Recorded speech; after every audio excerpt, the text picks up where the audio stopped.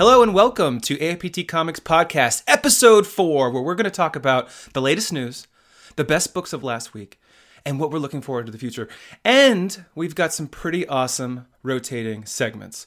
So, to start off, my name's David Brooke. Connor Christensen in the left corner. Hey, there he is. Contributor to AIPT Comics and also Star Wars Pod co-host. Co-host, co-pilot, navigator. Yeah. Gunner, I don't know. But yeah, I talk about Star Wars too. And then our other co-host, who has 2 R's in his name. What was that name again? That's Forrest, Forrest.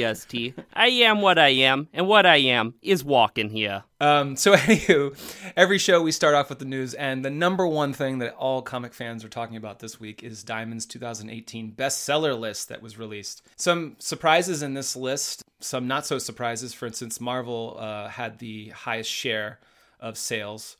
And I think they've been in the top for all of last year, if I'm not mistaken. DC is creeping up behind them at 30%. Marvel's at 38%. And then there's also top books and top graphic novels, which nobody's surprised. Saga is at the top of the list for Image Comics as far as graphic novels. That actually did surprise me. But it's always at the top of the list, isn't it? I don't know.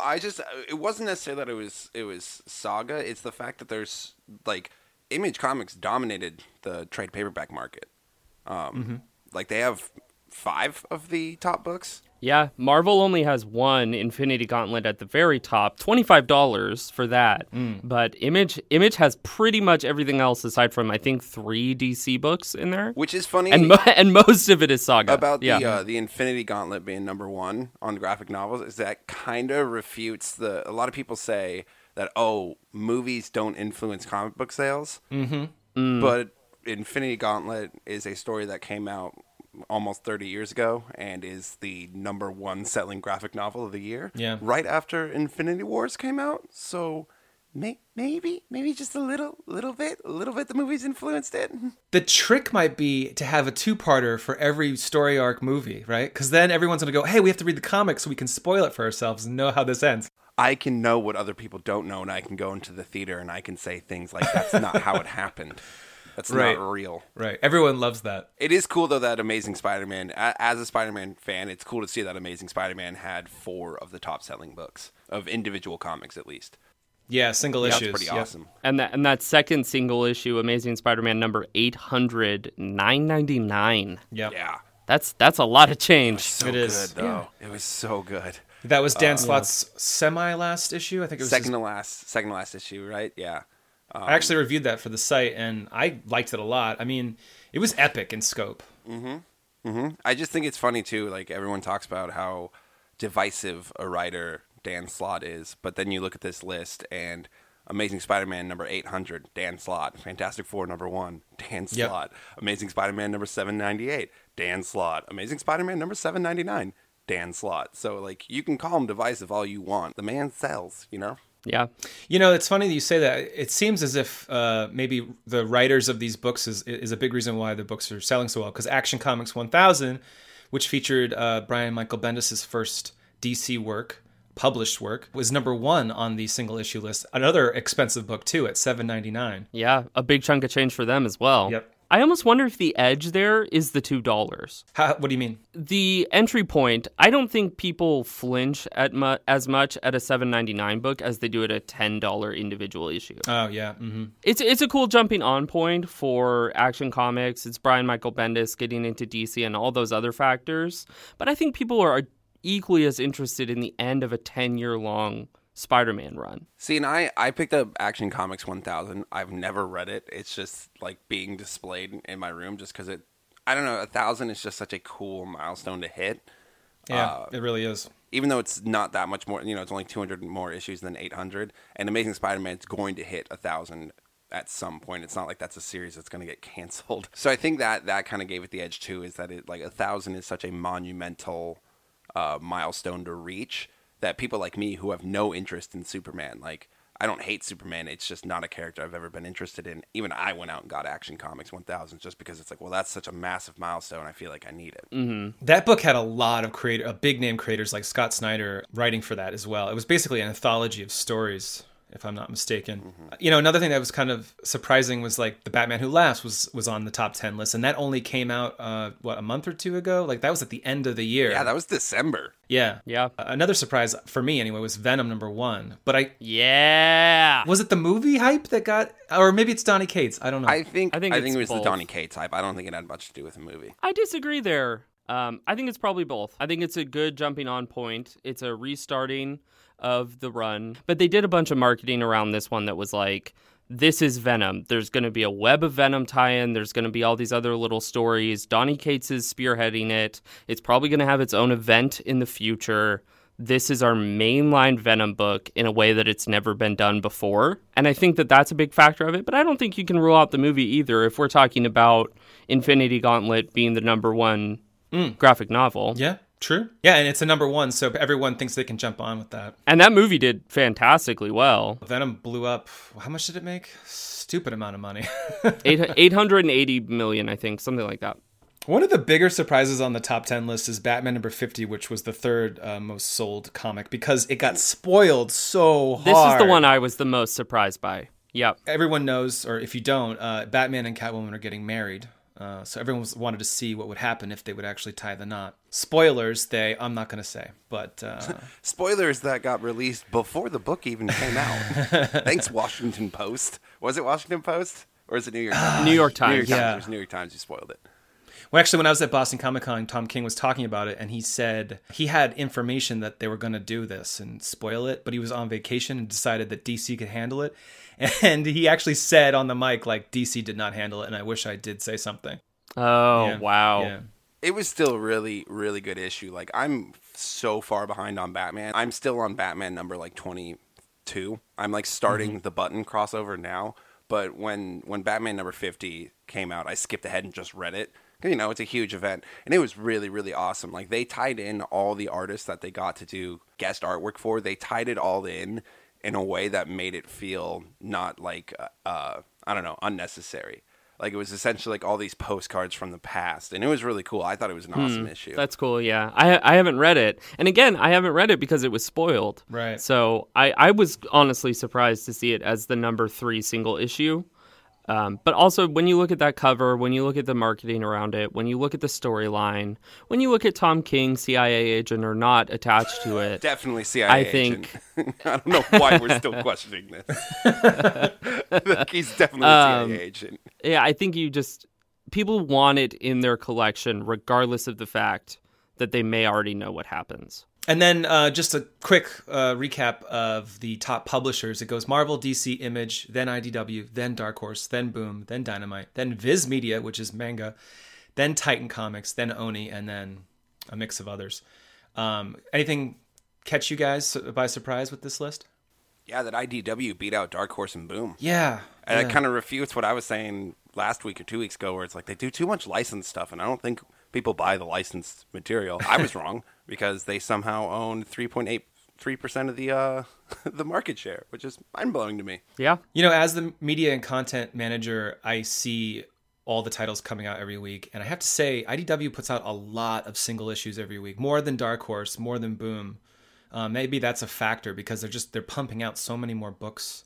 They're putting out 15, 20 books a week, whereas Dark Horse was more like 4 or 5 max. IDW also puts out a lot of kid-friendly books. Mm-hmm. So if parents are going into the comic book store and looking for something that their younger kids can get, and it is stuff that is licensed, but it is kid-friendly, and so maybe that's a good cross-section for them. Right. Maybe they've done the market research. Well, they've done 3.38% of the market shares worth of market research and found that it works for them. So they've cut that little bit out. In our second bit of news, we just want to talk a little bit about Kieran Gillen leaving Marvel's Star Wars as the head writer. No. Connor and I actually talked a little bit about this on the last Star Wars podcast. We have yet to find out who's taking over for Gillen. Connor, you had a theory. Yeah, I would love to see Charles Soule do it. Yep. He's teased that he's not done writing Star Wars stories even after Darth Vader ended. He knows the Star Wars universe incredibly well. He's written more. It's not just Vader that he's written. He wrote Poe Dameron. He wrote that Anakin and Obi-Wan miniseries from 2015. He just ended his run on Daredevil, so his time is a little bit freed up, even though he is writing a bunch of Wolverine stuff at the moment. But still, I think Charles Soule would be a pretty awesome fit to take it over, and I would love to see what he does with the original trilogy characters. See, I go in another direction. I want new blood. It's been Jason Aaron and Gillen pretty much doing the main books for so long. Like, I want a new take.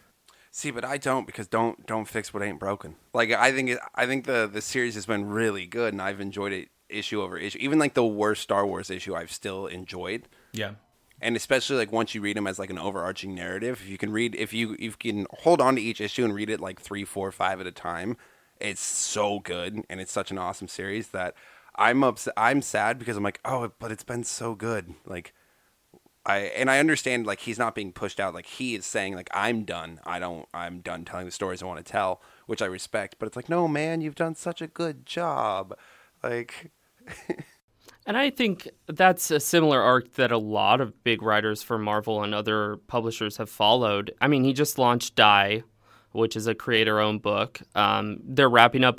It's doing incredibly well. It's second printing for both first issues. And then they're wrapping up Wicked and Divine. I'm sure he's going to launch another thing with Jamie McLevy out of that. Matt Fraction and Rick Remender both did this, where they were kind That's of true. architects of the Marvel Universe for a while, or a specific section of the Marvel Universe, and then they were like, bye, creator-owned.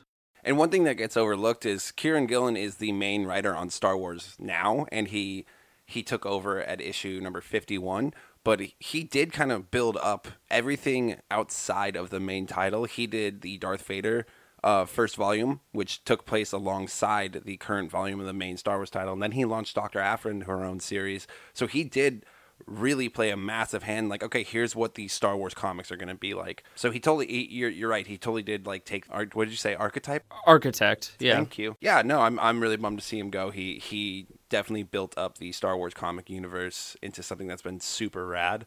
I just hope whoever takes it on next does a good job. Yeah, one of the biggest things I think he's contributed is new characters, new ideas, not just taking the movie characters and kind of doing a spin on it. Yeah, he's been really fleshing out the universe in an exciting way, and that's, I think, what a lot of comic readers are expecting from the comics, because they can take more chances than the movies. Yeah, and he's like, the coolest thing about what's going on right now in the Star Wars comics is like he's tying back Luke, Han, and Leia's adventure into events that happened, like, that have been building up since like the middle of his Darth Vader run, which was like 2.5 years ago, with Leia's new vendetta against the people of Shou Turin.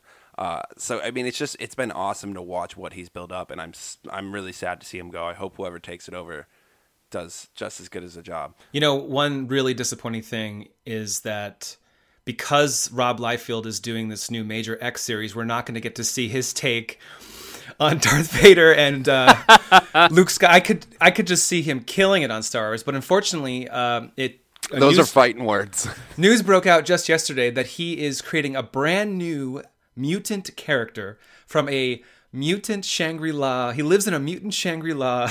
Say it. Heaven. Say the name. And his name, you won't believe it. It's so original. It's at the top of the charts. His name is Major X. And I believe Connor yesterday told me at least he has guns in his hands and not hands for guns. He's got handguns, not gun hands. The character looks like he's wearing a bucket on his head. He has swords. He has guns. He looks like a Deadpool type of character. Imagine, fellow listeners, imagine if you had Judge Dredd, Cyclops right before he died, and Deadpool had a baby. That's oh my God, character Connor, looks like. that's exactly what I was going to say. It's so derivative, and it's so terrible, and it's everything that was bad about 90s comics. I have so much to say about this. Rob Liefeld needs to just go the fuck away. Wait. Can I just say really quick? Before we get to that, let's just be a little more open-minded. I mean, yes, it does look very derivative. We haven't read a single issue yet. It could be good. We don't know. I've read enough of his quotes about what it is to know it's going to be hot trash. Oh, just to clarify, he's writing and drawing it. So. Oh, thank God. Oh, okay. So it's all him. Yes. For better or worse. One thing that I don't want to discredit in the character design there is if you look at the groinal region, yes, he's very clearly put a table plate, a big old dinner plate in front of his groin to protect it instead of like a jockstrap or anything like that. Rob and Liefeld's I think that's big on groin health. The groin does. I think look that's odd. a really inspired move. And then he's got like the Iron Man glowing circle in his chest. Yes. Like- Yes. Yeah, there's a lot of character designs that character elements that I'm absolutely positive are not going to be explained. Although, my guys, God. let's all admit it is a step up in that it doesn't have any pouches. And the Yep. feet look good. The feet look normal. That's So true. but there are pouches in this thing. You know there are going to be pouches at some point. Mostly because I will give credit where credit's due. Rob Liefeld takes the pouches jokes as pretty well. Like he did a variant Yeah. cover for some series where he drew Pouch Man. And it Yes. was all pouches. Yeah, I thought So, that was really funny. Yeah, it Even was though I thought that really was- don't like him, Yeah. he does have a sense of humor, and I do enjoy that about him. But like, what the name of the mutant Shangri-La that this new character is from is called Existence. Are you fucking kidding me? Like this book just sounds like a 90s fever dream. Like yeah.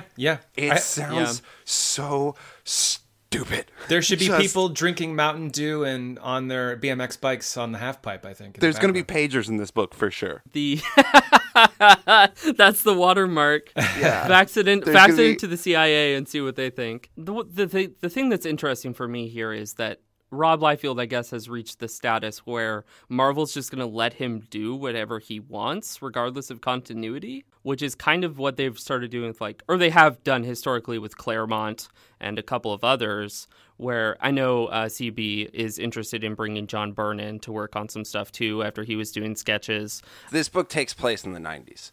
The character Major X, that's the other reason why it sounds... So in a way, the reason why it sounds and looks like straight out of the 90s is because it's a book that is actually set in the 90s. It's set... Major X crosses over into the Marvel Universe right before Cable takes over the New Mutants team or book or whatever.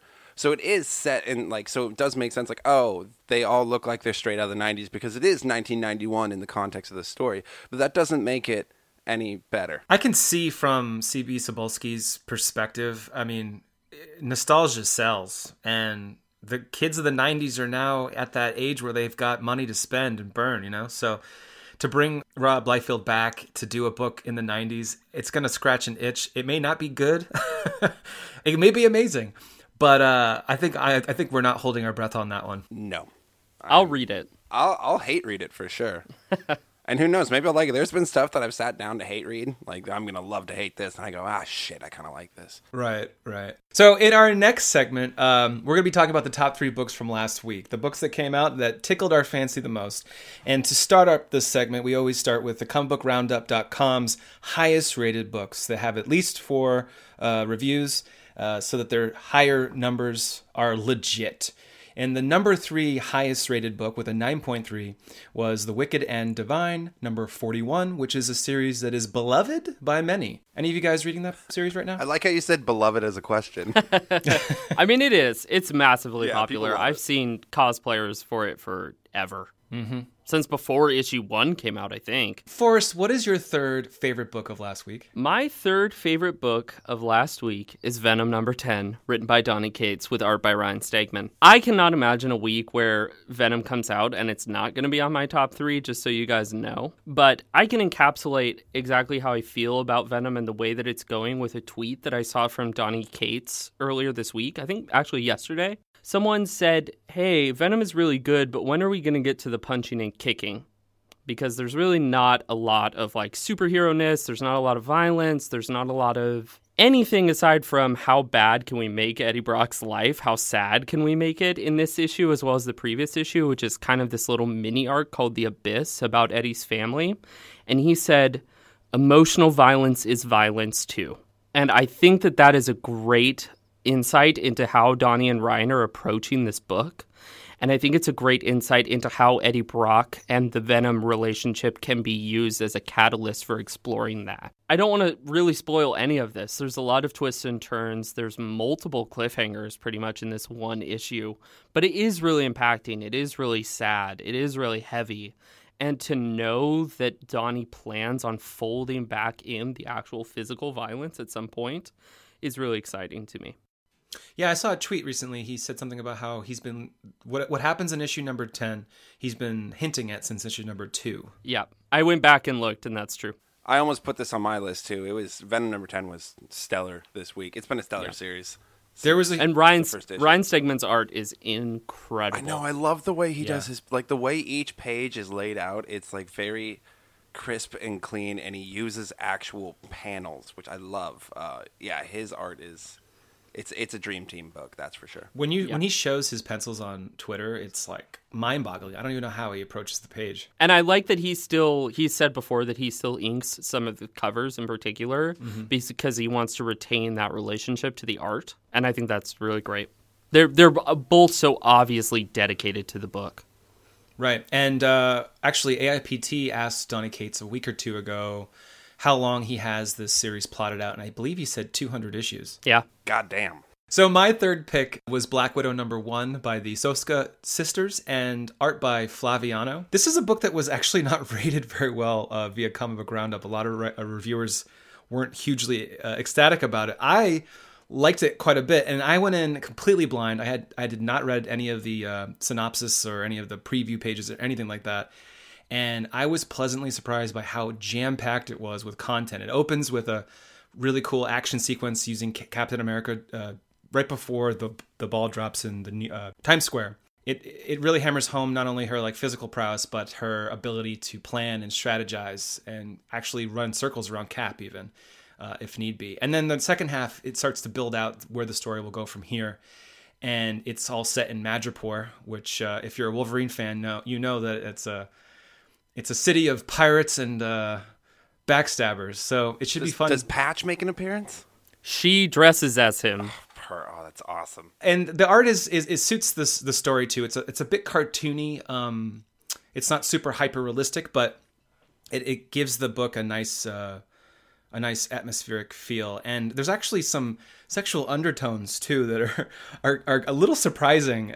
Like for instance, she gets on top of a robot and she says, "As long as I'm on top, I'll fight this thing," or whatever. Ha! And then just to hammer home that she did mean what we think she meant, Cap is like, ugh. He's like grossed out by her. Anyway, that's my third pick. I really liked it. Connor, what's your third pick? All right. I went with Justice League Dark #7, written by James Tynion IV and drawn by Alvaro Martinez Bueno. So Justice League Dark is the realm of the Justice League that deals with magical bullshit.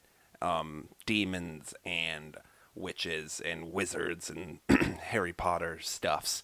Obviously not licensed Harry Potter stuff, but you all get the gist.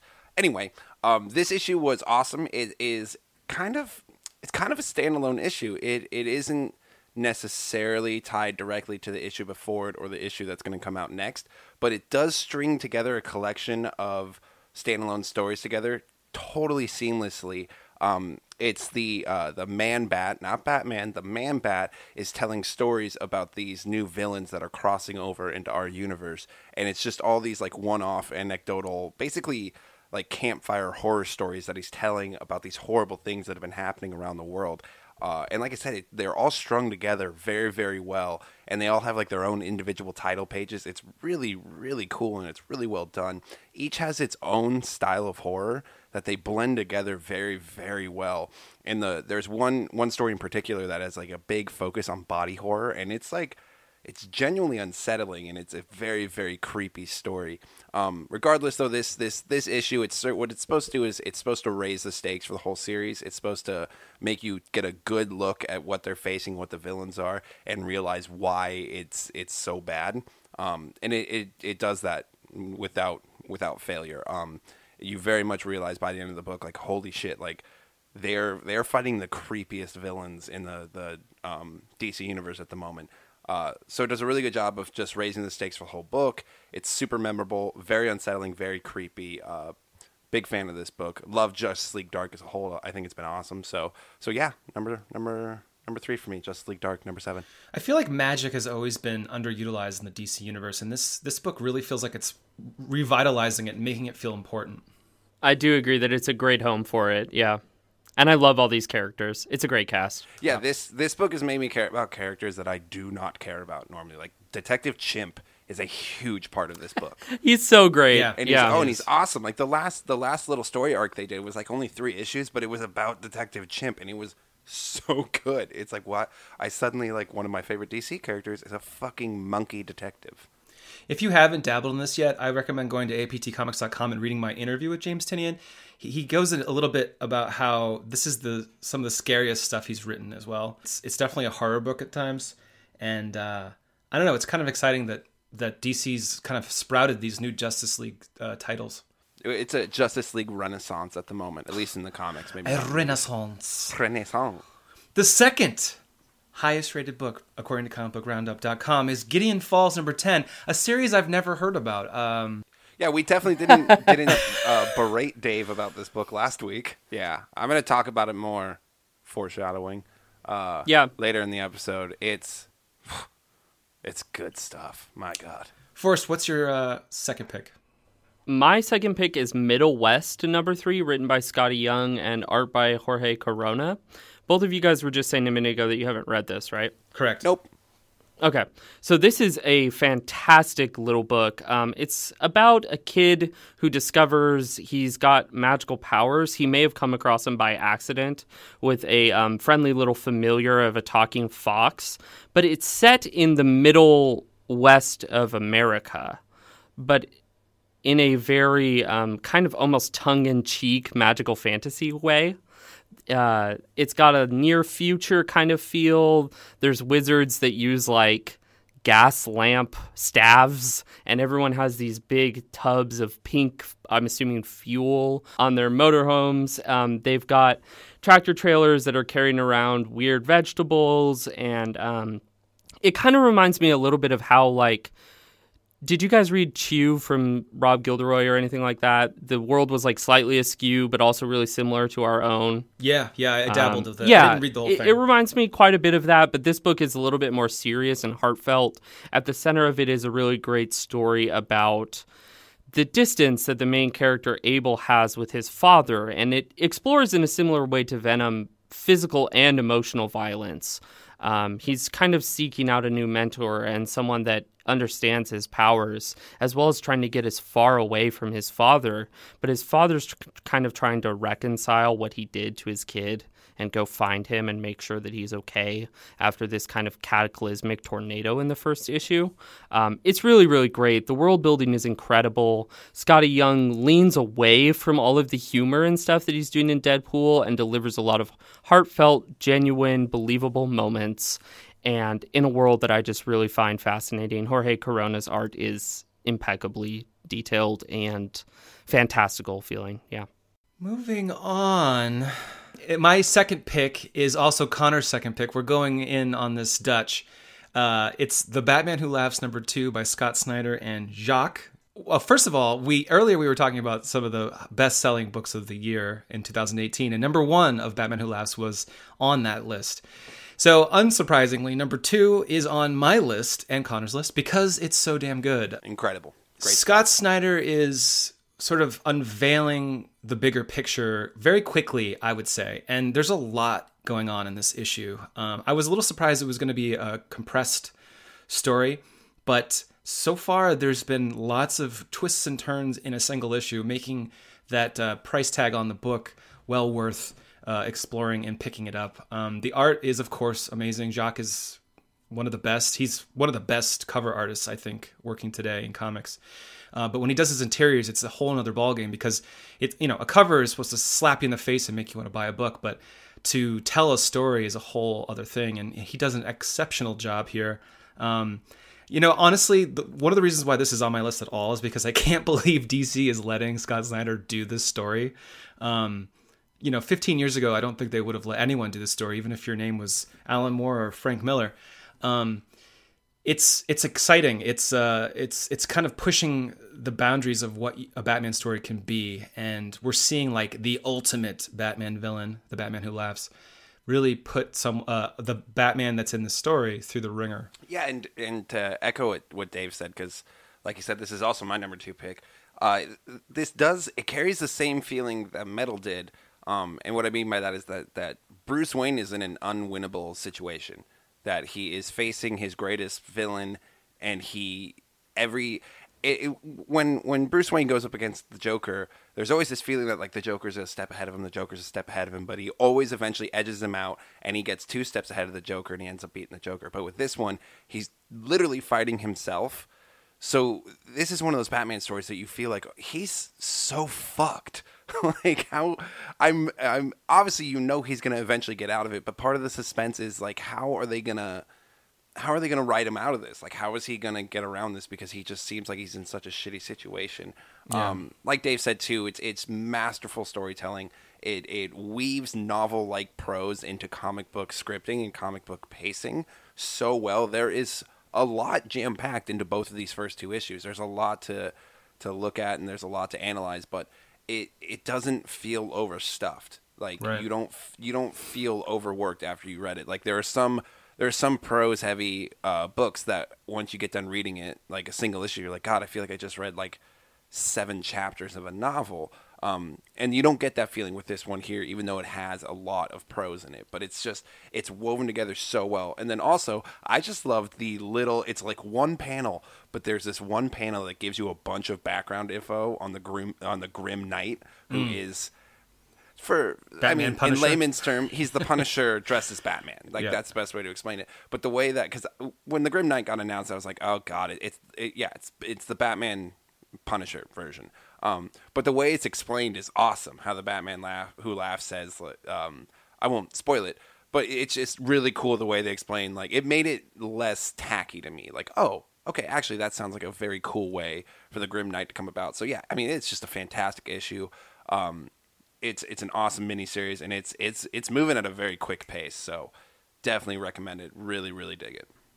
It's not often you can say a hero is literally fighting their foil, who is literally them in a different form. It's pretty exciting. And that it's done well. Right. I mean, I've been reviewing Scott Snyder's books for almost 7-8 years now, and he's only getting better with time. Moving on, the number 1 book from comicbookroundup.com, according to comicbookroundup.com, is Thor number 8. By Jason Aaron and Michael Del Mundo. And I've dabbled in this series. I actually haven't been reading the last 2. It's visually, Mundo's amazing. He's one of the best. Yeah, absolutely. Very, very good. What makes him so good, I think, is he's not like anyone else. There are plenty of artists out there who are very similar to each other. They're all really good, but they're so similar to each other. You just are like, oh, there's another superhero book. But not with Mundo. His work is just... I don't know. It's like dreamlike. It's trippy. Mm-hmm. Yeah. But I want to know, is Forrest's number 1 pick trippy? I wouldn't say so at all, but I would say it's written by Jason Aaron as well. Conan number 2, written by Jason Aaron with art by Mahmoud Asrar. I guess I said this previously about Venom, but it's starting to look like there won't be a week where Conan comes out that it's not on my list as well. Connor, give it a try. This is a really cool standalone issue, which is something that Dave called out in his review of the book, available over at AIPCcomics.com, that is really important to the Conan, I don't know what you would call this, kind of the delivery mechanism of Conan stories, is that sometimes there are these standalone little issues. They tie into where Conan is at as a character, where he's at in his head state, but they also speak to the world in a macro scale. And this one does that very well. It sets the stakes for a relationship between the tribe that lives on the other side of the river from Conan. There's giant snakes. There's a little bit of politicking. There's Conan's revisiting how he feels about these people. And then at the very end, there's a really good stinger tie back to the first issue. Rather than just being like, we need to deliver on that cliffhanger right now. They don't do that. And I thought that was really well done. There's these giant like turquoise snakes bleeding bright purple blood that Mahmoud does really well. And I just thought it was really cool, really metal, really well written. I liked it a lot. Yeah, and it deals a little bit with racism too. I mean, Conan is a racist in this story. I mean, this is the hero, and he's freaking racist, but he learns from that. And that's a teachable moment for anyone reading the book too, who may be a racist. If you're a racist, don't read Conan number 2, because you might come out changing. I do have a word about that real quick. I've seen some Comicsgates folks attaching themselves to this book, or I saw that after the first issue. This issue, the second issue, is such a strong rebuke of what those people were trying to lift up. You're so right. I didn't think of that. They're going to feel really burnt by it, and I am so happy for that. All 72 of them are going to be so upset. You know what I'm not upset about is my number one pick, which was Fantastic Four number 6. Let me tell ya, Dan Slott, Aaron Cooter, they are at the top of their game with this book right now. It's action-packed. The Fantastic Four are finally back. There's no more wedding going on. There's no more, hey, where's our new hideout or whatever, headquarters. No, they are all in the Fantastic Car. They are flying towards Doctor Doom and Galactus, and they're going to punch some skulls. Well, that's not really what they do. But they do use great strategy and work together to defeat evil. And this issue, Cooter is just doing amazing work. It's in your face. It's very Jack Kirby-esque. There's a really big art, and it's some really awesome splash pages. And there's a lot of cosmic things going on, too. I don't want to spoil it, but Doctor Doom has a little secret weapon that is quite compelling. It's like a hero for Latveria, which is kind of an interesting take, considering that Doctor Doom is quite evil. Connor, what's your number one pick? My number one pick that was foreshadowed a little bit earlier and foreshadowed last week is Gideon Falls number 10, written by Jeff Lemire and drawn by Andrea Sorrentino.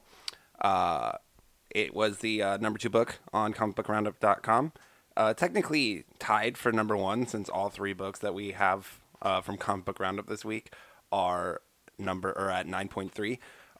Gideon Falls number 10 is a huge payoff issue. It is absolutely gorgeous. The coolest thing about it is it has this incredible page design throughout. It's kind of unlike any comic you've ever read in the way that it places its panels and its images on page together.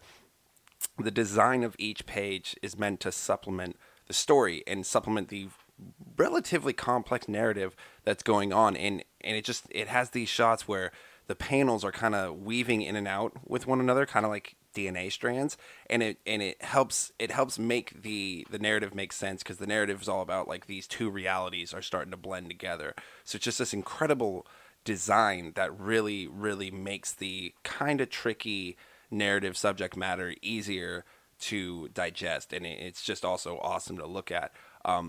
Everything is also ever so slowly coming together with this series, and it's so satisfying. To say it's been a slow burn would be an understatement. It has been, but it's been a slow burn that has been so intriguing and so interesting to read, that when you get these little moments like you get in this book where things are starting to come together and things are starting to make sense, it's incredibly satisfying, and it's done so well that you don't even realize, like, wow, we're 10 issues in and this is just now starting to make a little bit of sense. That's kind of how good this has been.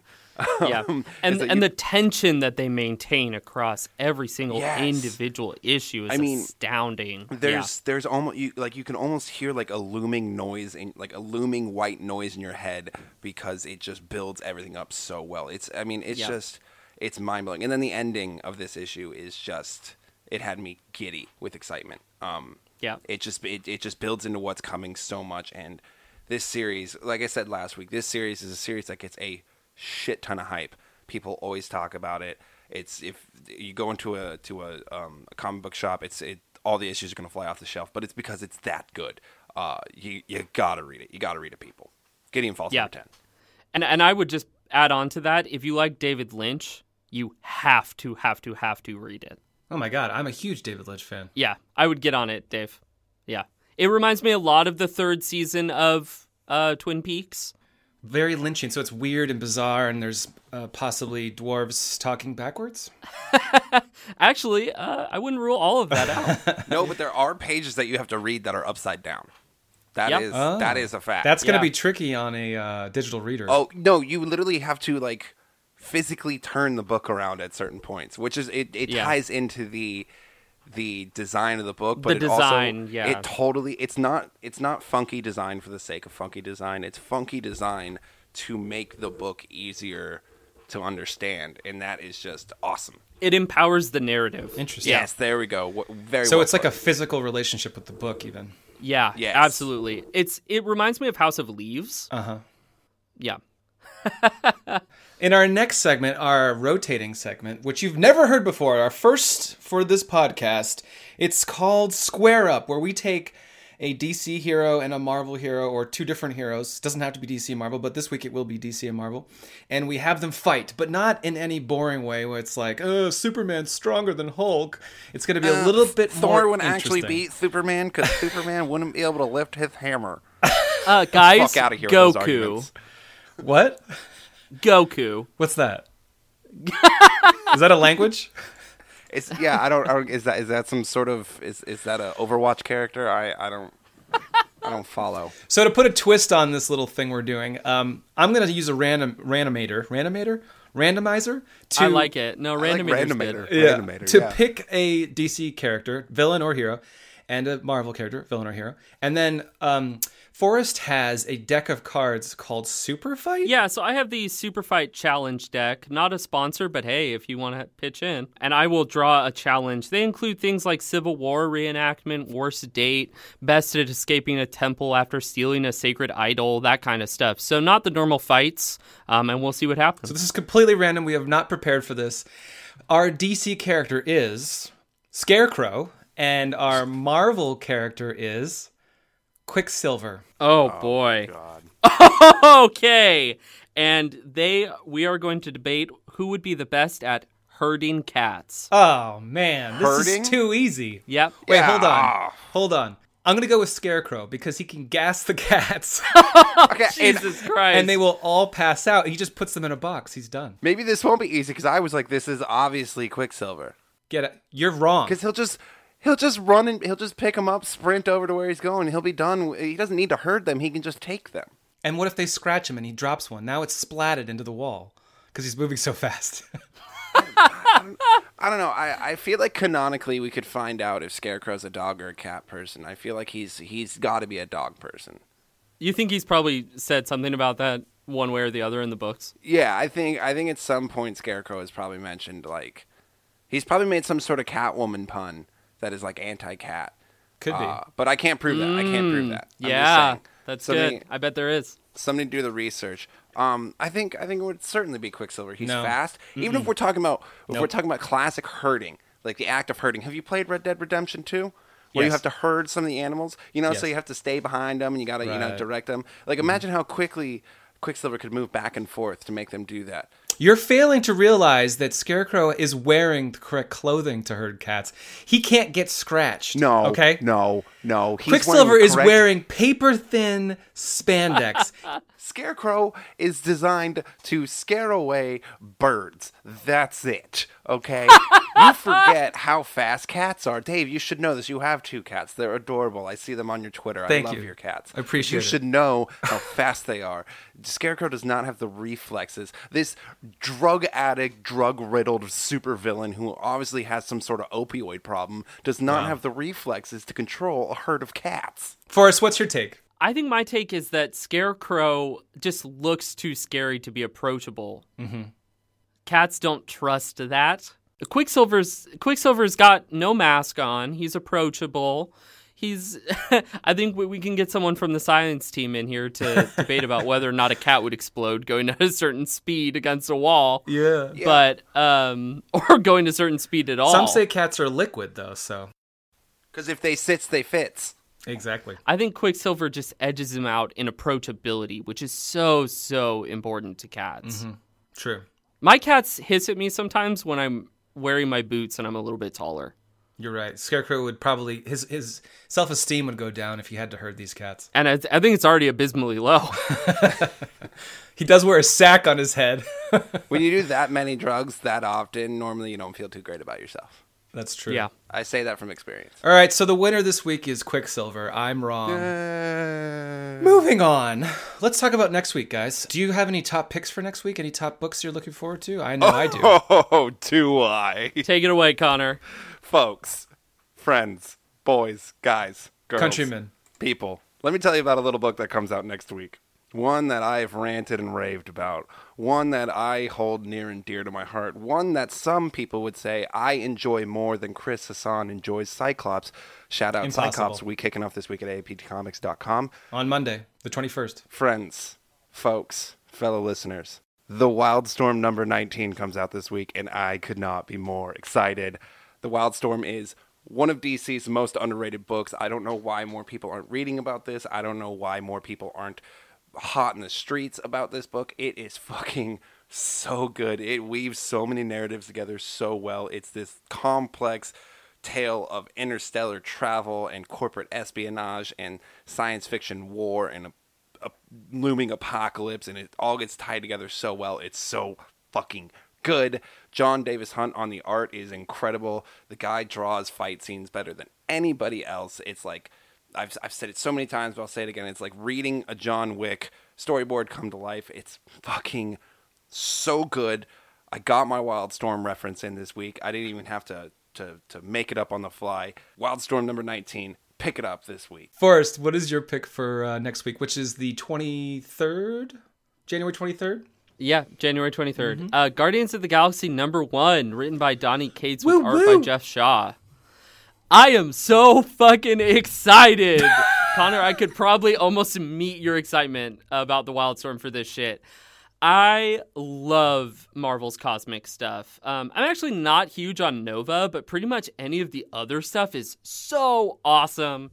It's so uninhibited. They get to do whatever they want. They're out in space. There's like laser swords, and Cosmic Ghost Rider is out there now. And there's just a bunch of really awesome stuff going on. Donnie has this really cool, kinetic, fun energy that also sometimes just turns to these really great, threatening, personal, heartfelt moments. Again, that thin line between physical and emotional violence. And I know that they're going to find a way to make Thanos the main villain of this story again.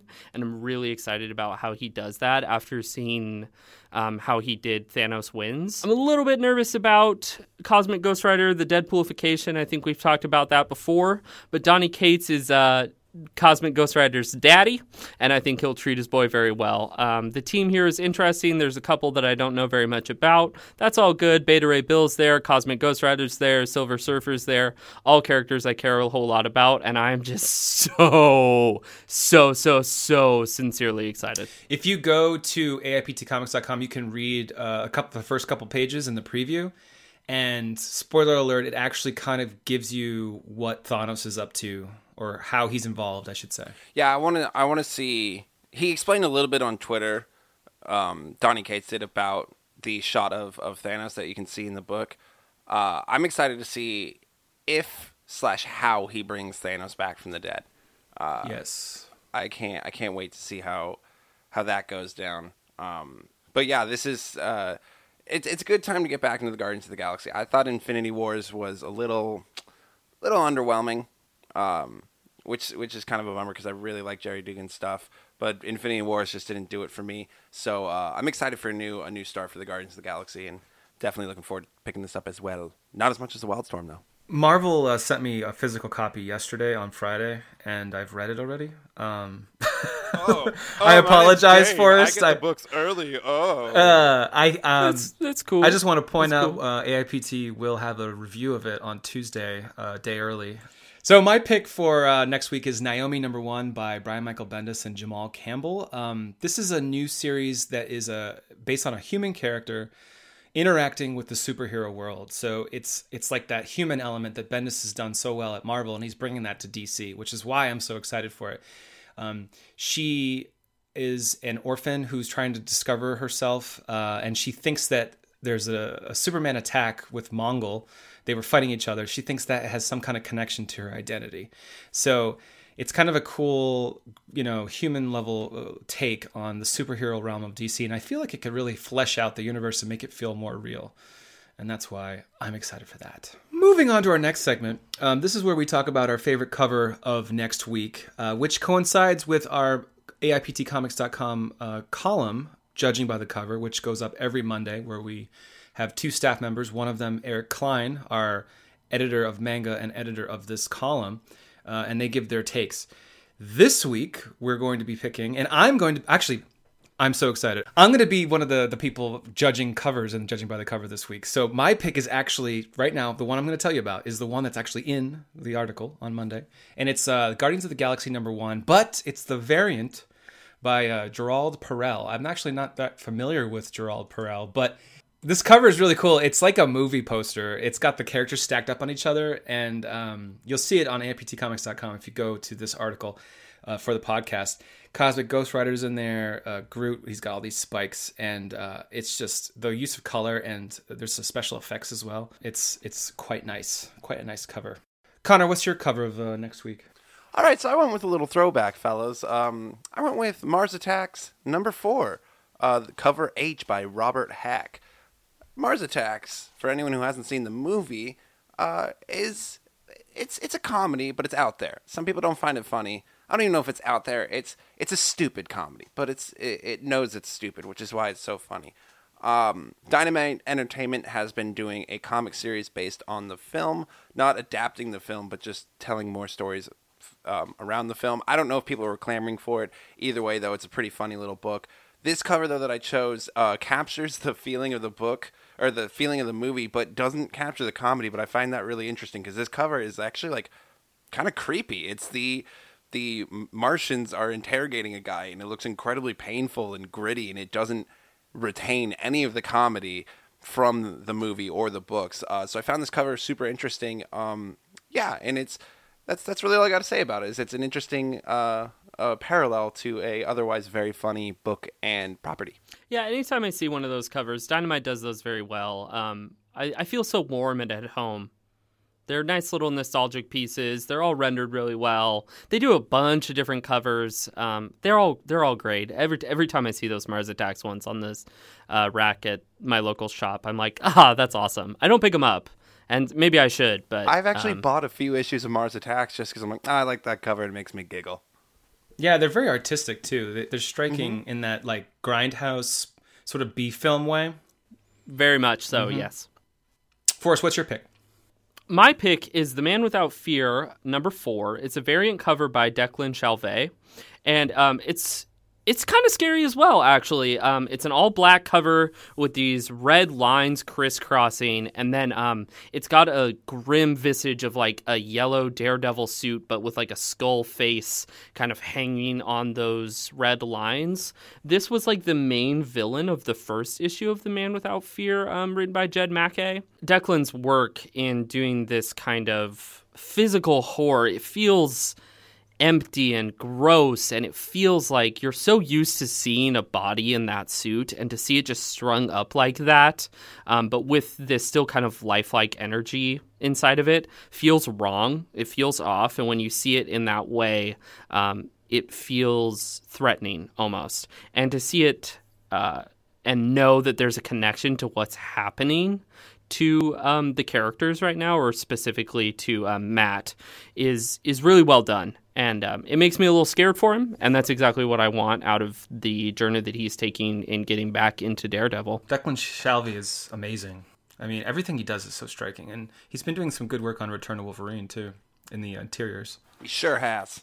So, in our next segment, Weekly Soapbox, which is how we end all our shows, because we want to end our shows on a rant, because we want to be passionate, and we want you to be passionate about what we're passionate about. And you know what? Connor is passionate this week. Connor, what are you passionate about?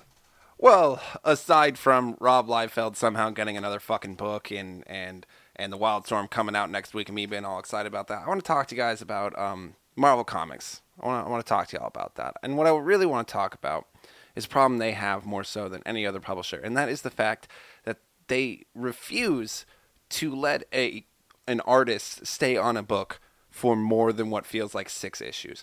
Now, obviously, there's some exceptions to that rule. You have some all-time runs where people stay on books for a long time. But there are far too many times where you have an artist kicks off a book, and then a different artist steps in 4 to 5 issues later with a completely different fucking style and starts doing the book, and it completely throws off my enjoyment for the book. The biggest example and the most recent example I can think of is Amazing Spider-Man. Amazing Spider-Man launched with Nick Spencer and Ryan Ottley on art.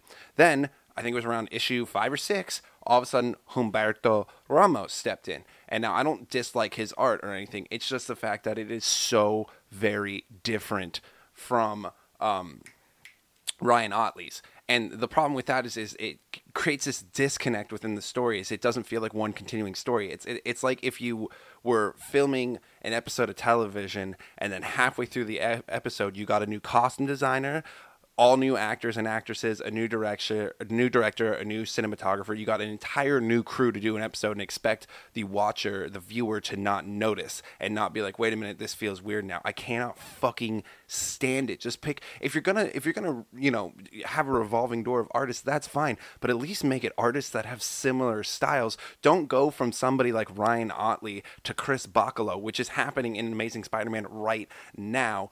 It's completely different styles that completely fucks up the flow of a storyline. And yes, I know the stories come out, a month apart, but still, if you want to sit down and read them all at once, it's incredibly jarring to go from one story that has Ryan Ottley style to another story that has Chris Bachalo style, which are vastly different. And that's just one recent example. This is a problem that has been going on forever. You go back to Cable: The Last Hope, which is one of the most famous Cable stories. You have Ariel Olivetti's art, juxtaposed with, I'm blanking on the guy's name, but he does a lot of very famous covers. But anyway, it's the guy who did Uncanny X-Force. It's just incredibly different styles of art, and then you expect people to not be confused by that or to enjoy it. It makes me so mad. I'm losing my mind over it. It's fucking stupid. Sounds like it. Just pick an artist and let them stay on it. Like, I can't stand these revolving door of artists. It's why so many Image series are so memorable, because it's one fucking team working on the book, and it's the same visual aesthetic, the same visual themes throughout the story. So you don't get this disenjambment. I don't know. I'm fucking heated. You're not even making sense anymore. I know. Disenjambment. Well, part of the problem is a lot of these books are bi-weekly now. So it's forcing... that's exactly what I was going to say. Ryan Ottley, I think on Twitter a couple months ago, said there's no way he could do more than 6 or 8 issues a year without losing his mind. So physically, these artists can't keep up with the Marvel schedule. And I get that. And like I said, that's fine. If you're going to switch artists for that reason, I understand that. But at least pick a new artist who is similar in style.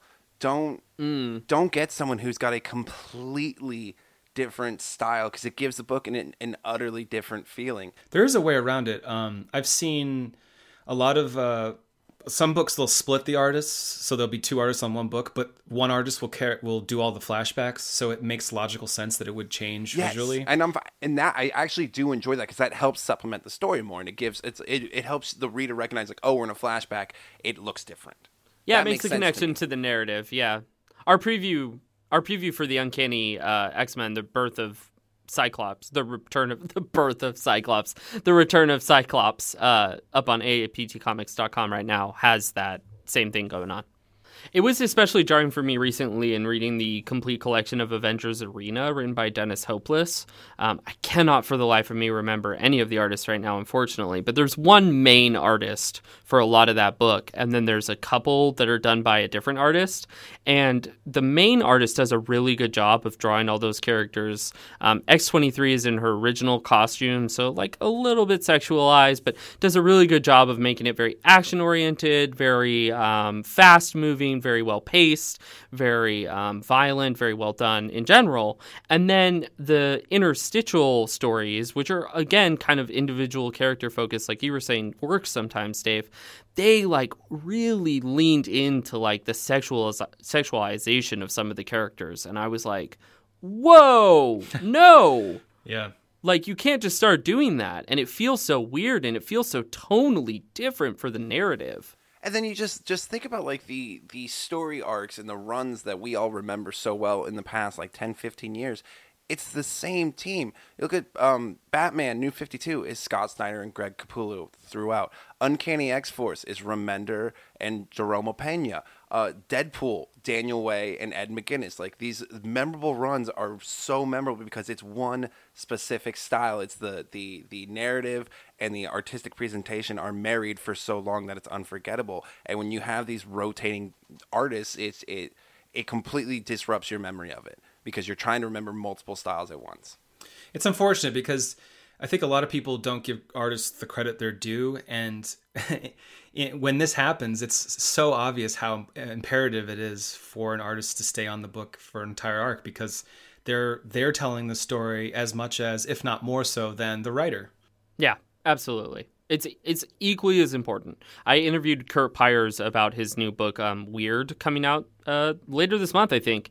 And he said, we've asked that we be called co-storytellers. Right. And I think that that's a really good, interesting insight into the creative process. And to say that it's unevenly split, I think is disingenuous. So you need to give artists time to develop the art. Obviously, that takes a lot of time. And if Ryan Ottley says that he can't do it, Marvel needs to respect that, I think. And burnout is a really, really important issue. I think, they're talking on Twitter all day about gloves because their hands hurt and because their wrists hurt and stuff. That's not appropriate. We've been talking about Red Dead Redemption 2, the amount of work, the overages and hours and all sorts of stuff. And the video games industry is looking at this and the potential of unionization around that. Because of that, the burnout is very real and it's very bad. And we're starting to call ourselves the burnout generation. But at the same time, the artistic integrity is so much higher when they're connected. So I think giving them the leeway or the credence to